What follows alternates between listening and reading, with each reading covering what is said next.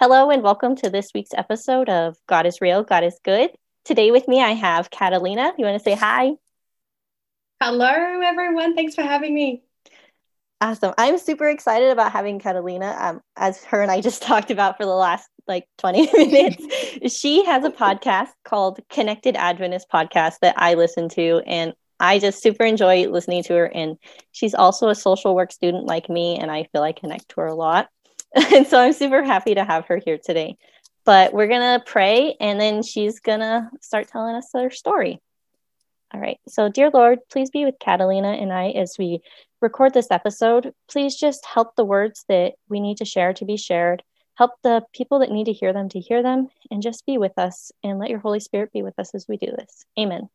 All right. So I must say we have a great combination between social work and we like podcasting and thrift shopping. I'm like, we're meant to be. Yeah, we have a lot in common. So where are you from though, Catalina? You want to tell everybody? Yeah, so I'm from Australia and I'm from the state of Queensland, and I'm in a semi-rural town called Gin Gin, which honestly is nowhere in Australia. Most people don't know where Gin Gin is. I have to tell them the closest city so that they understand where we are. So yeah, I'm in semi-rural area, but we have Wi-Fi, and basically I'm like, well, the world is still accessible even though I'm in the middle of nowhere. That's funny. I also live in a small town. I don't even live in the town. It's about 600 people. And sometimes, yes, people are like, oh my God, where is that? And I'm like, it's close to Lewiston. And they're like, okay, but it's not. It's like 2 hours from Lewiston, but but they can't. Yeah. It's as close as they can get. I work my way further out. So there's a city that's close by, which is Bundaberg, which is where we make the Bundaberg ginger beer. So I've seen some American friends who drink that. So it's like root beer. Mm-hmm. So there's Bundaberg, and then if people don't know where Bundaberg, then I go to like the next city out, which is Rockhampton, which is like it's like 4.5 hours from here. Mm-hmm. So I just work my way up and then if they don't know that, I'm like, it's sort of like going up to Cairns. So people sort of familiar with the Great Barrier Reef. So yeah, I slowly work my way out until someone's like, oh yes, I know where that is. Yep, I've definitely been there and done that. I'm like, do you know where this is? No. Okay, this? Nope. Okay. Yeah. And then until at one point I'm like, okay, you just don't know. It may not be hope for this. Yeah, that's funny. I can relate. All right. And so tell us about your religious background. Did you grow up in a Christian home, or what did that look like? Yeah, so my parents, I was born in Chile, South America, and basically, it's a big statement to make, but most South American countries, you're basically born Catholic, which was my story. So my parents are Catholic. They still profess to be Catholics, but within any Christian religion and in any religion, really, you have varying degrees of what your faith looks like and how that is reflected in your life. And so the way that my parents' faith was reflected in their life is that we attended Mass twice a year. So it was either Christmas and Easter. And that was as much as of what our spiritual influence was in our lives.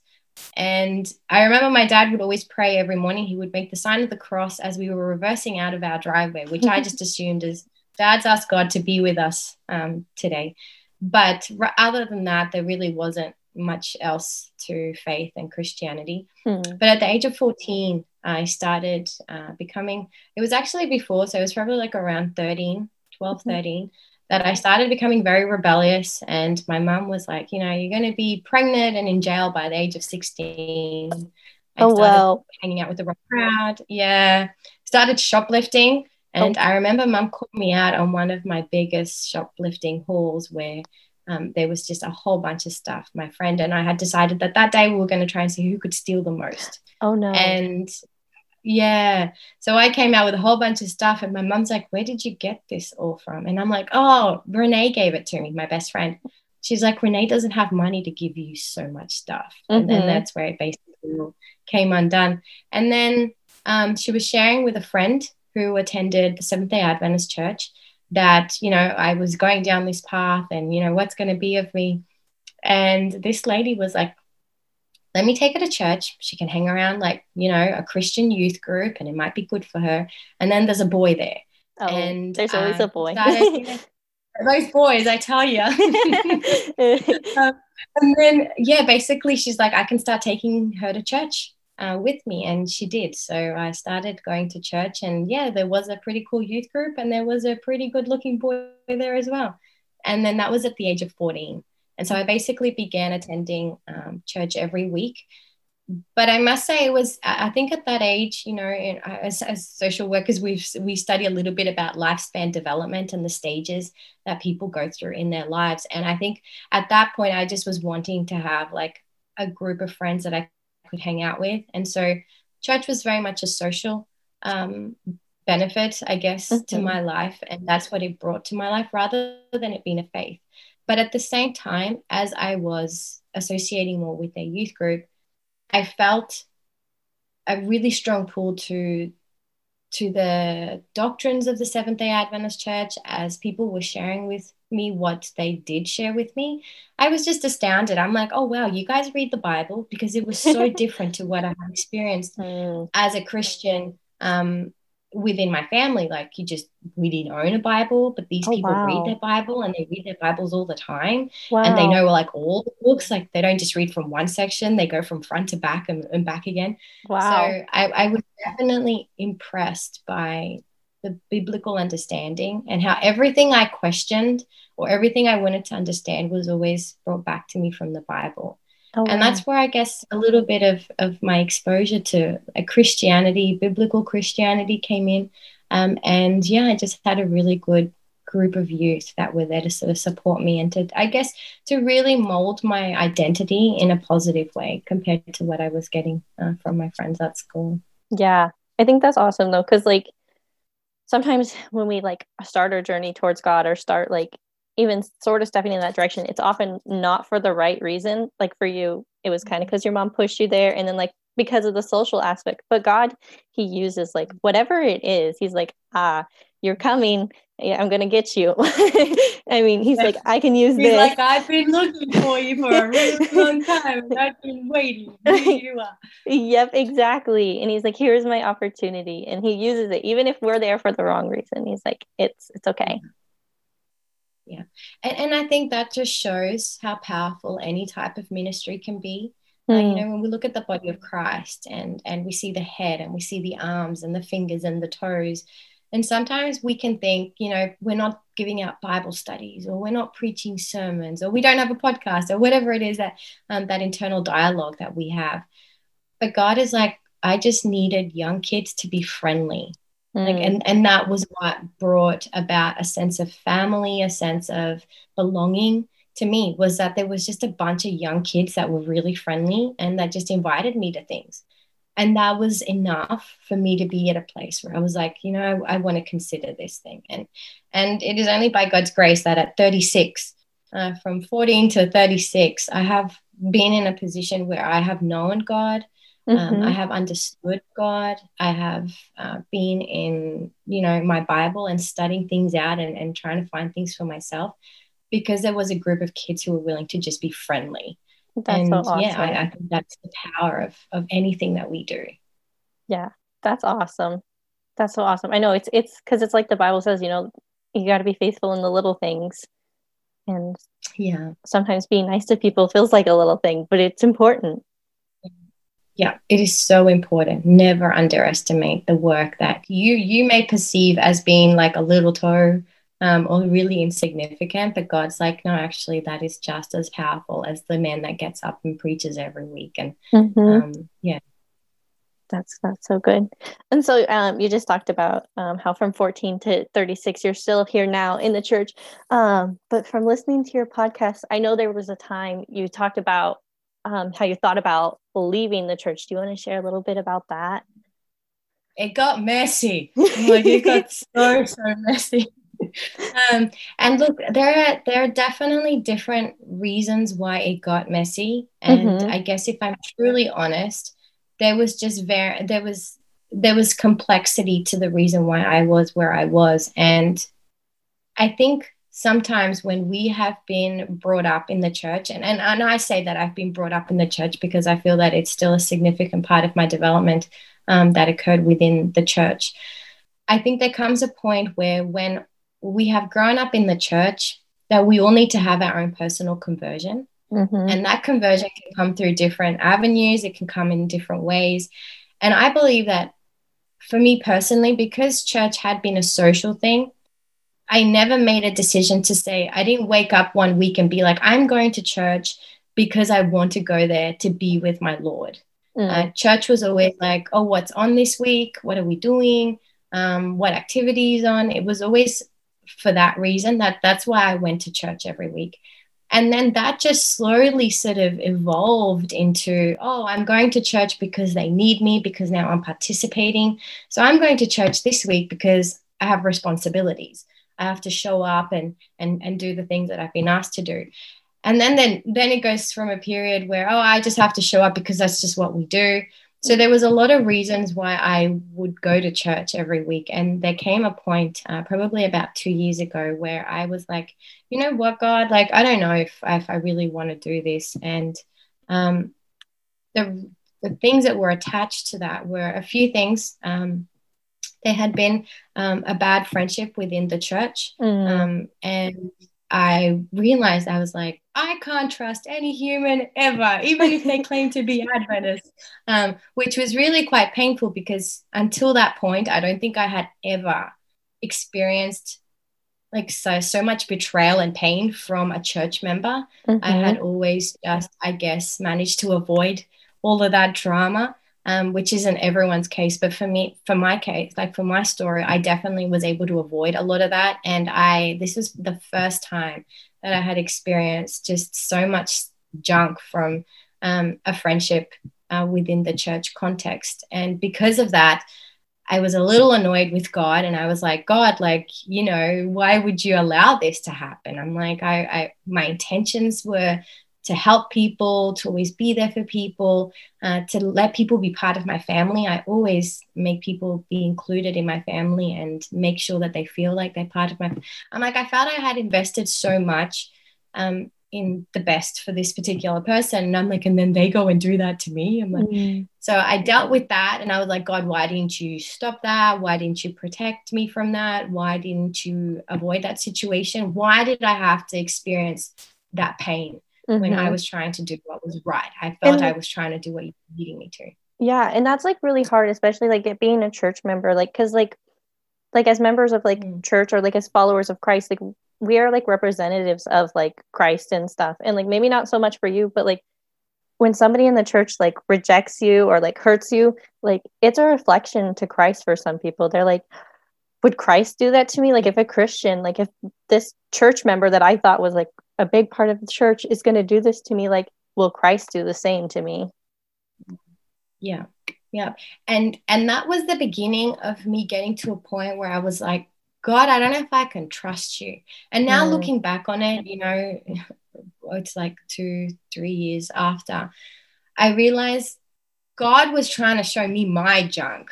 So like in Psalm 51, it says that God desires a broken and contrite spirit. He's like, I want a broken heart. I want a heart that is at its most vulnerable. Like that's a sacrifice to me. And that was the beginning of that process. And obviously I through that process and through the beginning of that, I guess, I realized I have a victim mentality.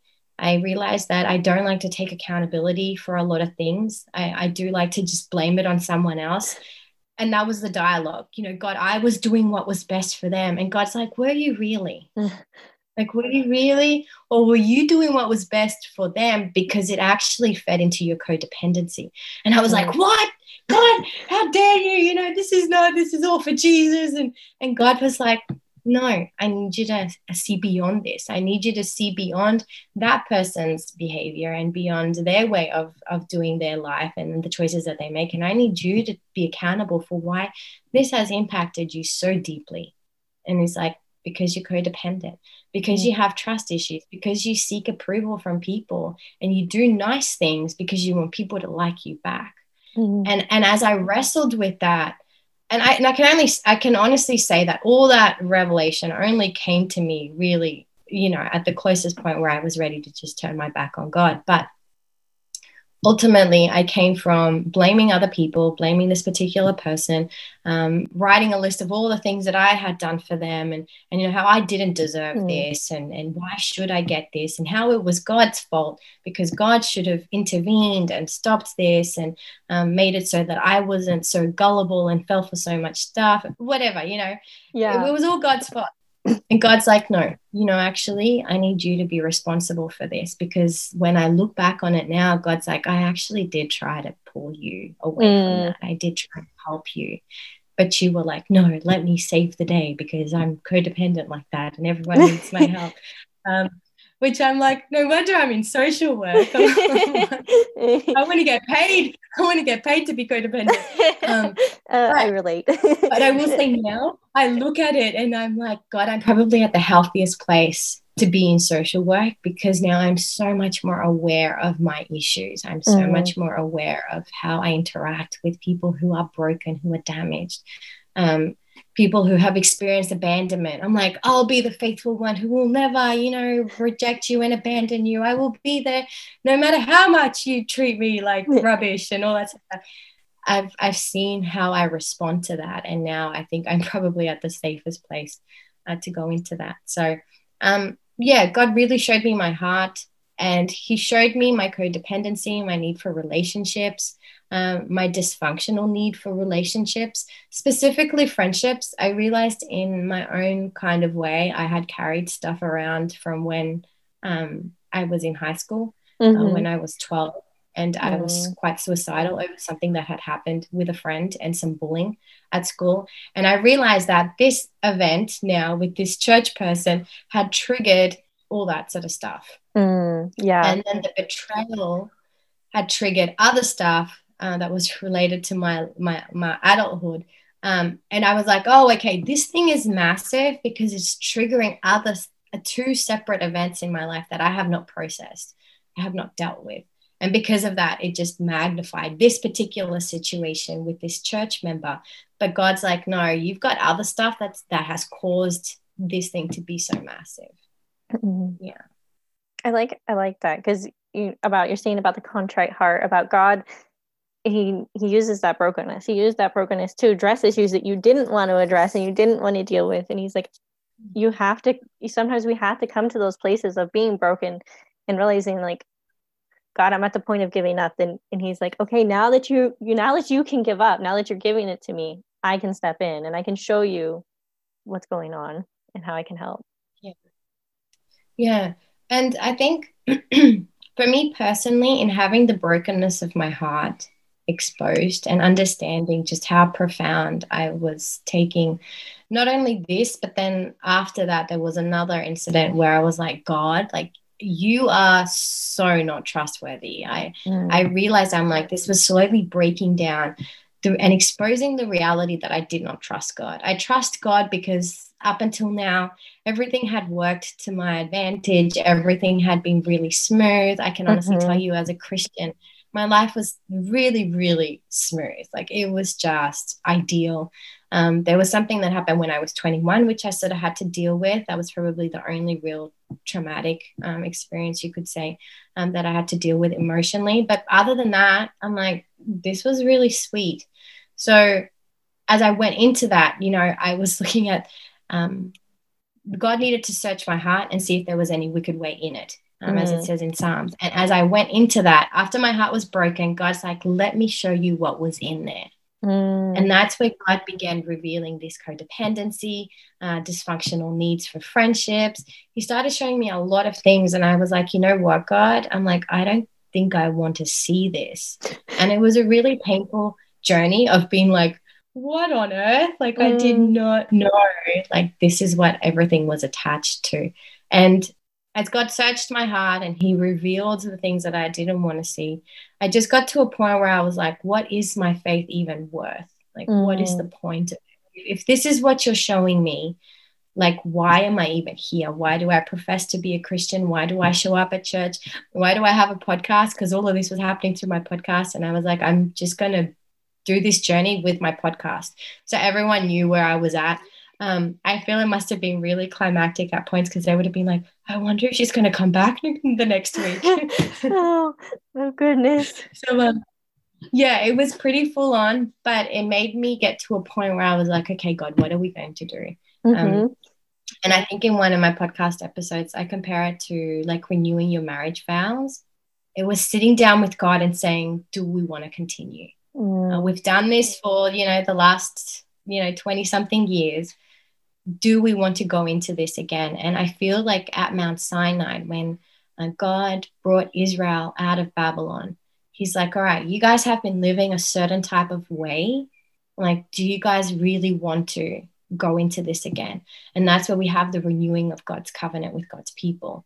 And I feel that that was exactly where I was with God almost 3 years ago. It's like, God, let's sit down. Let's see what's on the table, what we have to offer each other, and do we really want to go into this? And that, I believe, was my second conversion, because my first conversion at the age of 21 came through a situation where I had nothing but God. God was all I could depend on. But this second situation now, this second renewal of this covenant with God at the age of whatever it was, 33, 34, was like, you know what, God?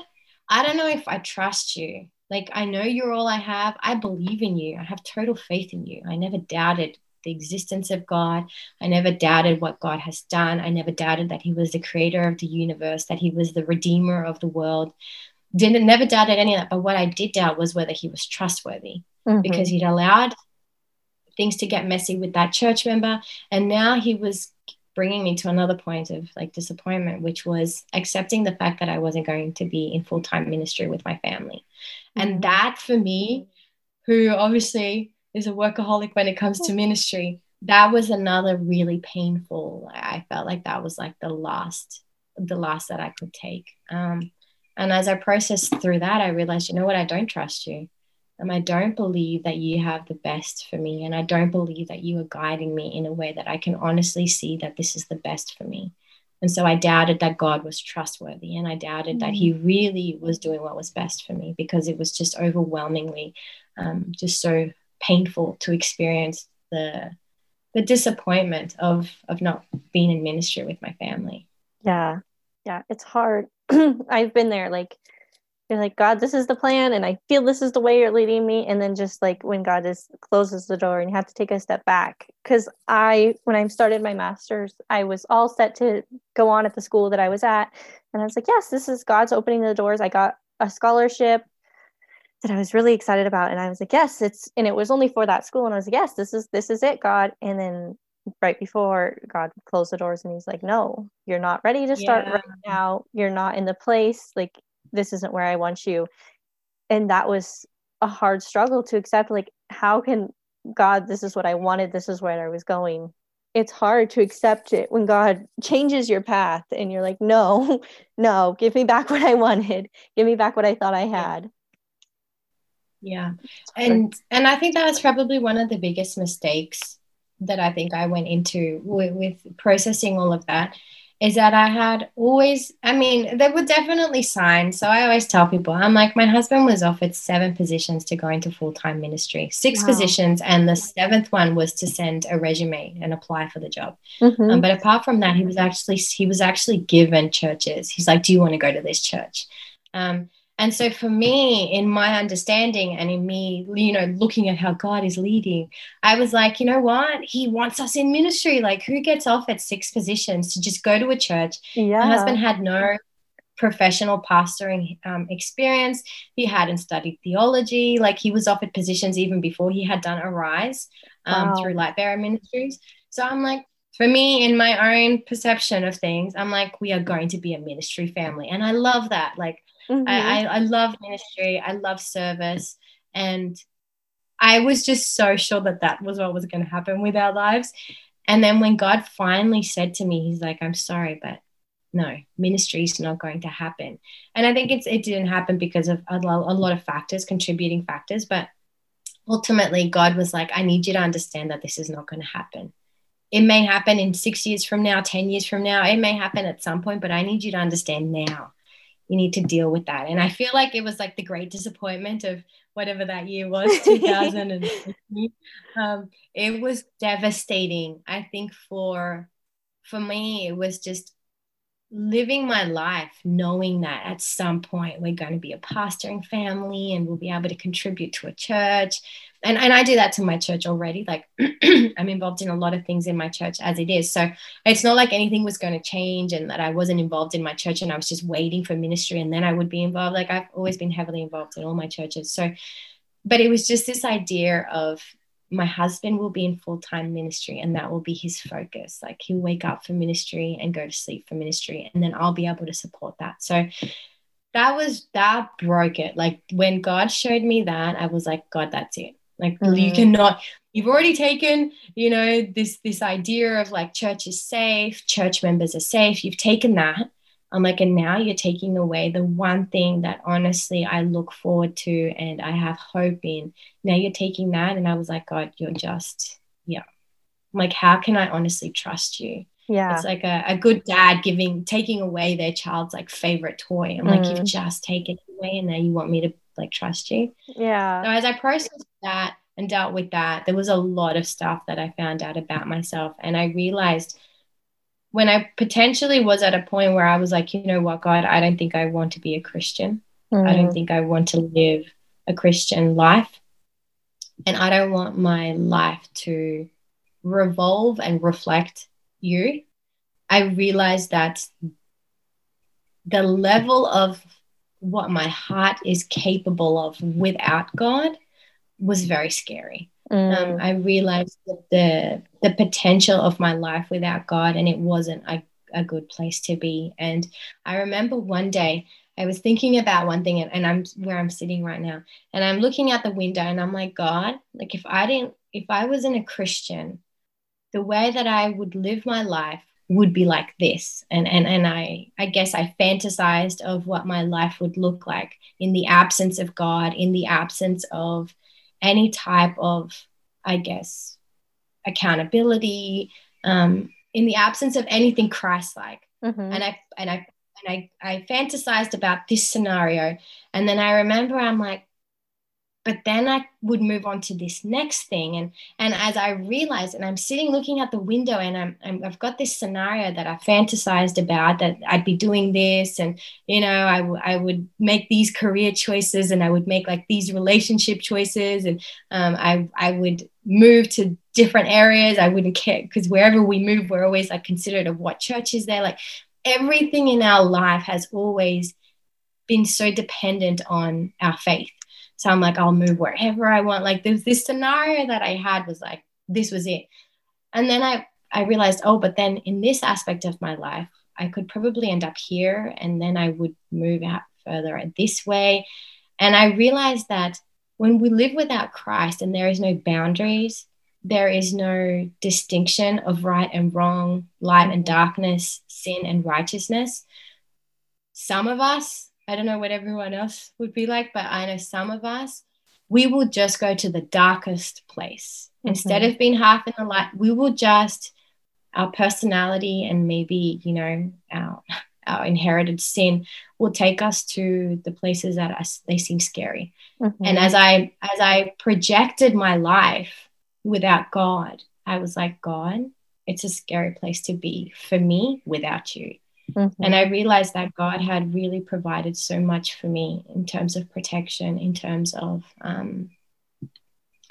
definitely guiding me and keeping me on the safe path. And yeah, at that morning, I made the decision where I'm like, you know what, God, we'll continue on. Like, we'll do this. That's so awesome. I think I like that journey through that because I know like I sometimes like do not like with God, but just like different lives in my life. The choices in my life. I'm like, if I do this, then this will happen and this will happen. And just, looking at everything. But like, I like how you are able to come to see that like, basically that God's laws and like God's like restrictions that he puts on us is not necessarily restrictions like to keep you from having fun or to keep you from doing all these things. It's protecting you and like holding you in a safe place. And that's, I think because like, and honestly, I think when you're in a position where you're ready to let go of all that faith resembles.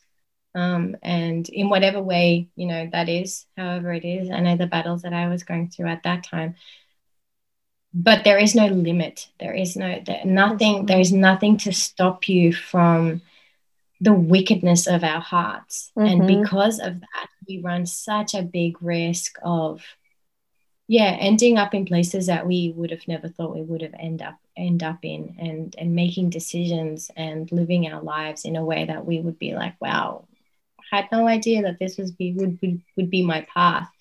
So I do believe that in that, the restrictions and the boundaries and the protection that God places through his word, he knows what he's doing, and he knows that some of us, and I remember discussing this once, there are some people who don't need to know the speed limit, or they don't need to go past a speed limit to know what the speed limit is. There are some people who their nature is, I'm happy to abide by the law. And there are other people who they just need that reminder. They need those signs, do not speed. They need constant things to trigger us to make the right choice. And I feel that the reason why the Bible is the way that it is, because God needed to cover all of us. He's like, let me make sure this is clear for all of you, so that none of you are confused. None of you don't know what exactly is right and what is righteous. He's like, let me make this really clear. But maybe not all of us need that. But I am myself and my personality and what I saw of myself as God, revealed to me the wickedness of my heart. I was like, that's why you have that. That's why you have that passage that tells us to live a certain type of way. And I realized that is why God has given us his word, because some of us need a bit more clarity. Maybe he could have just done the 10 commandments and that would have been enough. But God's like, no, some of you just take a little longer to learn those lessons. So I'm going to give you a whole bunch of examples of people who lived their life just like you, who thought it would be okay. And I want you to see how their story turned out. But ultimately, the story of the Bible is God. And at the end of all of that, when I realized the condition of my heart, when I realized how little I trusted God, when I realized that my codependency on people, why I'm a nice person, was actually not for the most genuine reasons. Why I allowed people to walk over me was because I just wasn't able to stand up to the point where if you don't like it, just walk away.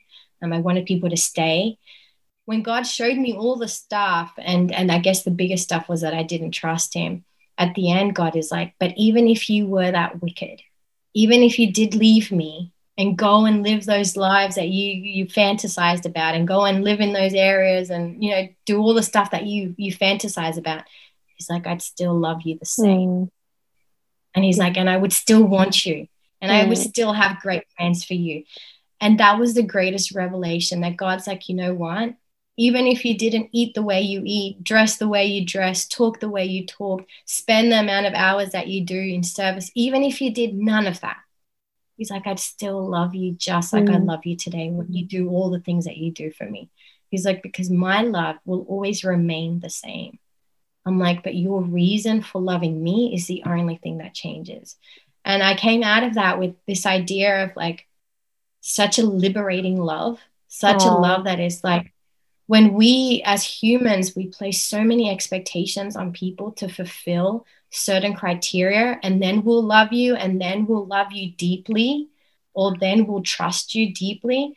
God's like, please don't distort my love the way that you have made love to be. He's like, even if you treated me as bad as people treat you, I would still love you, and it would still be the same. But you vary with your love. Your degrees of love are based on what you get and whether people have earned it. He's like, you don't need to earn my love. Like it's there. And that was really sweet. And I'm like, how can I say no to that? Yeah. So after that, I was just like, yeah, God, let's continue, and we're going to continue differently. That's such a great realization to like come to. Like, that's so beautiful. Like, God's love. It just really is. That's awesome. But so yeah, I think we talked a lot about that. Do you have like any other stories that you wanted to share about like how you've seen God working in your life? I think, look, for me personally, I have So I've always been involved in ministry, Mm-hmm. in one way or another, whether it's, through community work, through just friendship evangelism, whether it's been door knocking, doing Bible studies at evangelist. I've done it all. And I have honestly seen God's power in so many ways. I have seen that God is real and that God is good in so many ways. I've seen the beauty of his character in so many ways that I cannot deny that. Mm-hmm. But I think it's one thing to observe it in others, and it's another to experience it for yourself. It And is. for me personally, like where I'm sitting right now in the quietness of my study, as the sun is rising, it's been here sitting in this room when it's still dark, crying, um, writing out all these letters I'm going to send to all these people that have hurt me and how I'm going to tell them how it is. And then just sitting there and being like, but God, show me, Mm-hmm. show me my heart, and really see where I can take responsibility for a lot of the pain that I have experienced throughout my whole life. I'm like, God, let me be vulnerable and let me expose my heart before you, that I have seen the greatest amount of God's goodness as I've sat and done that hard work. I haven't done therapy, but this was my therapy. I Mm-hmm. dealt with stuff that I haven't wanted to deal with. I've looked at myself really objectively, very critically, to see, hey, hold on, wait up. Why do I do this? Why do I go to community events? And why do I want to, profess my faith so much? Is it honestly, sincerely, because I want to give glory to you? Is there other things that are attached to it? Again, do I show up for church because I just want people to see that I'm religious, I'm Christian, I'm dedicated? So there was a lot of stuff that I did. And for me personally, in this chapter of my life, as much as I have seen that God is good and God is real in so many aspects of everyone else's life, it has been through this hardest 2 years. And for 9 months, like I cried every day. Oh, wow. I was a homeschooling mom at the time. So I had my two daughters with me. They would have been so like 9 and 8. And I remember they just got used to seeing me going to sleep during the day. And it was because I was crying and I didn't want to be walking around crying with them. So I'd be like, Mom's just going to go for a little bit of a sleep. And I got to the point where I would just go to sleep because I just needed to turn my mind off because there was so much pain and there was so much stuff that I was trying to process. And that was like 9 months of going through that. And that was really intense. I don't know where I was going to end up at the end of all of that. But now to look on that and see that chapter, I realize the painfulness of placing our trust and placing our emotions and our hopes and our dreams on people rather than allowing God to be all of that. So coming out of all of that and going through my therapy sessions here by myself in silence with God or on my podcast, which is my second therapy. In going through that, I have seen the goodness of my God and how real he is in my life in this quiet time, in the haunting silence of my heart and my mind, in the presence of God. And I will be honest, I've been angry with God, and God knows, like, we're just honest with each other like that. Like, he knows I tell him how it is and how I feel and how I think and what I perceive. And God's like, it's okay. Like, I get you. You just don't know me. And I've gotten to know him and know the goodness of his heart in a way that I don't think I would have ever understood had I not gone through the stuff that I've gone through in the past few years, which, like they say, people are like, oh, you look back on like the worst chapters of your life and you'll be like, I wouldn't have it any other way. Like I would still walk that and go through that because it has brought you to a place where you have seen things that you wouldn't have seen. And for me personally, it has allowed me to see my God and my Savior in a way that I would have never seen it had I been on the other side of those 9 months. Oh, that's so awesome. Yeah, it's always hard to go through it, but then, like you're saying, sometimes it is a blessing, and I think there's a Bible verse about that. God works all things together for the good of those who love and serve Him.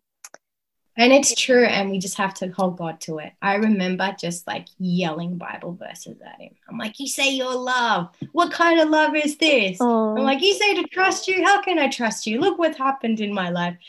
So yeah, I'm like, God, you claim a lot of things about yourself, and I'm going to hold you accountable to that until I get to a point where I see it. And I have honestly seen it.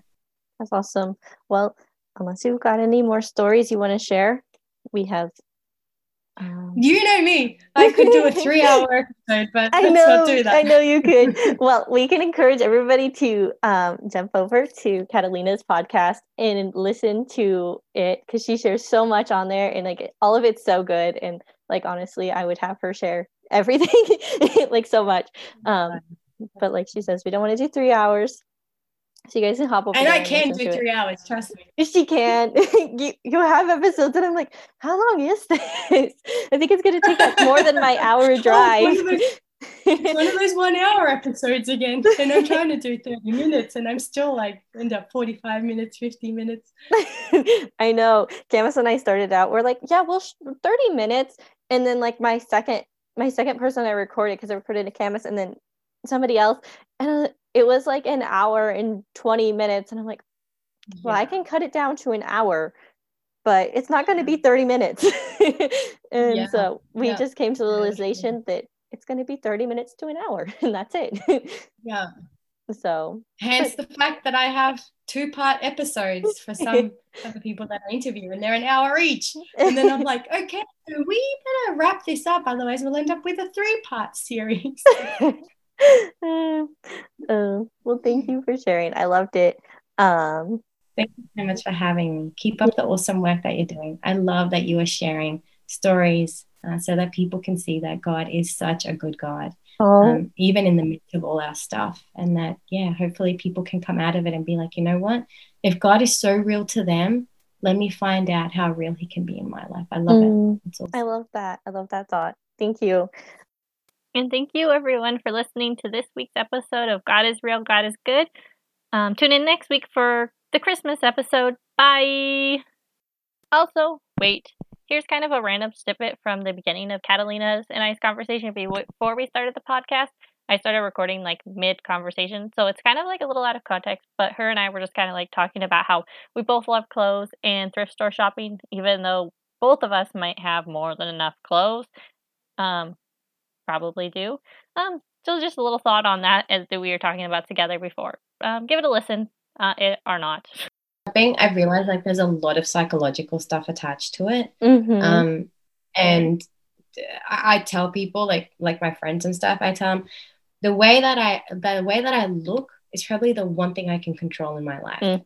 My life can be a mess, an emotional mess between my family, my kids, and my own personal stuff, but I can go out and look fabulous. And I feel like there's a sense of control that comes from that. And I find a lot of value in the fact that as long as I can control that one aspect of my life, that I can pull off a nice outfit, and then people will be like, oh, I love your skirt. And I'll be like, it was $2.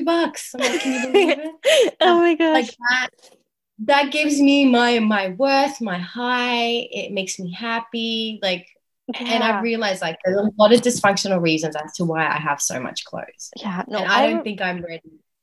I've acknowledged it, but I don't think I'm ready to give it up yet. Yeah, I've slowed down on shopping a lot, for a lot of different reasons, but no, I completely relate, because like you're saying, it's so easy to like, because I struggle with like depression and stuff, and so it's so easy like when you're having a bad day to just like, okay, well, I can't control like how I feel, but I can control that I look nice.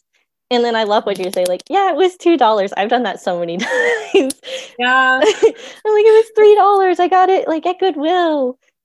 And but we should start heading in the direction of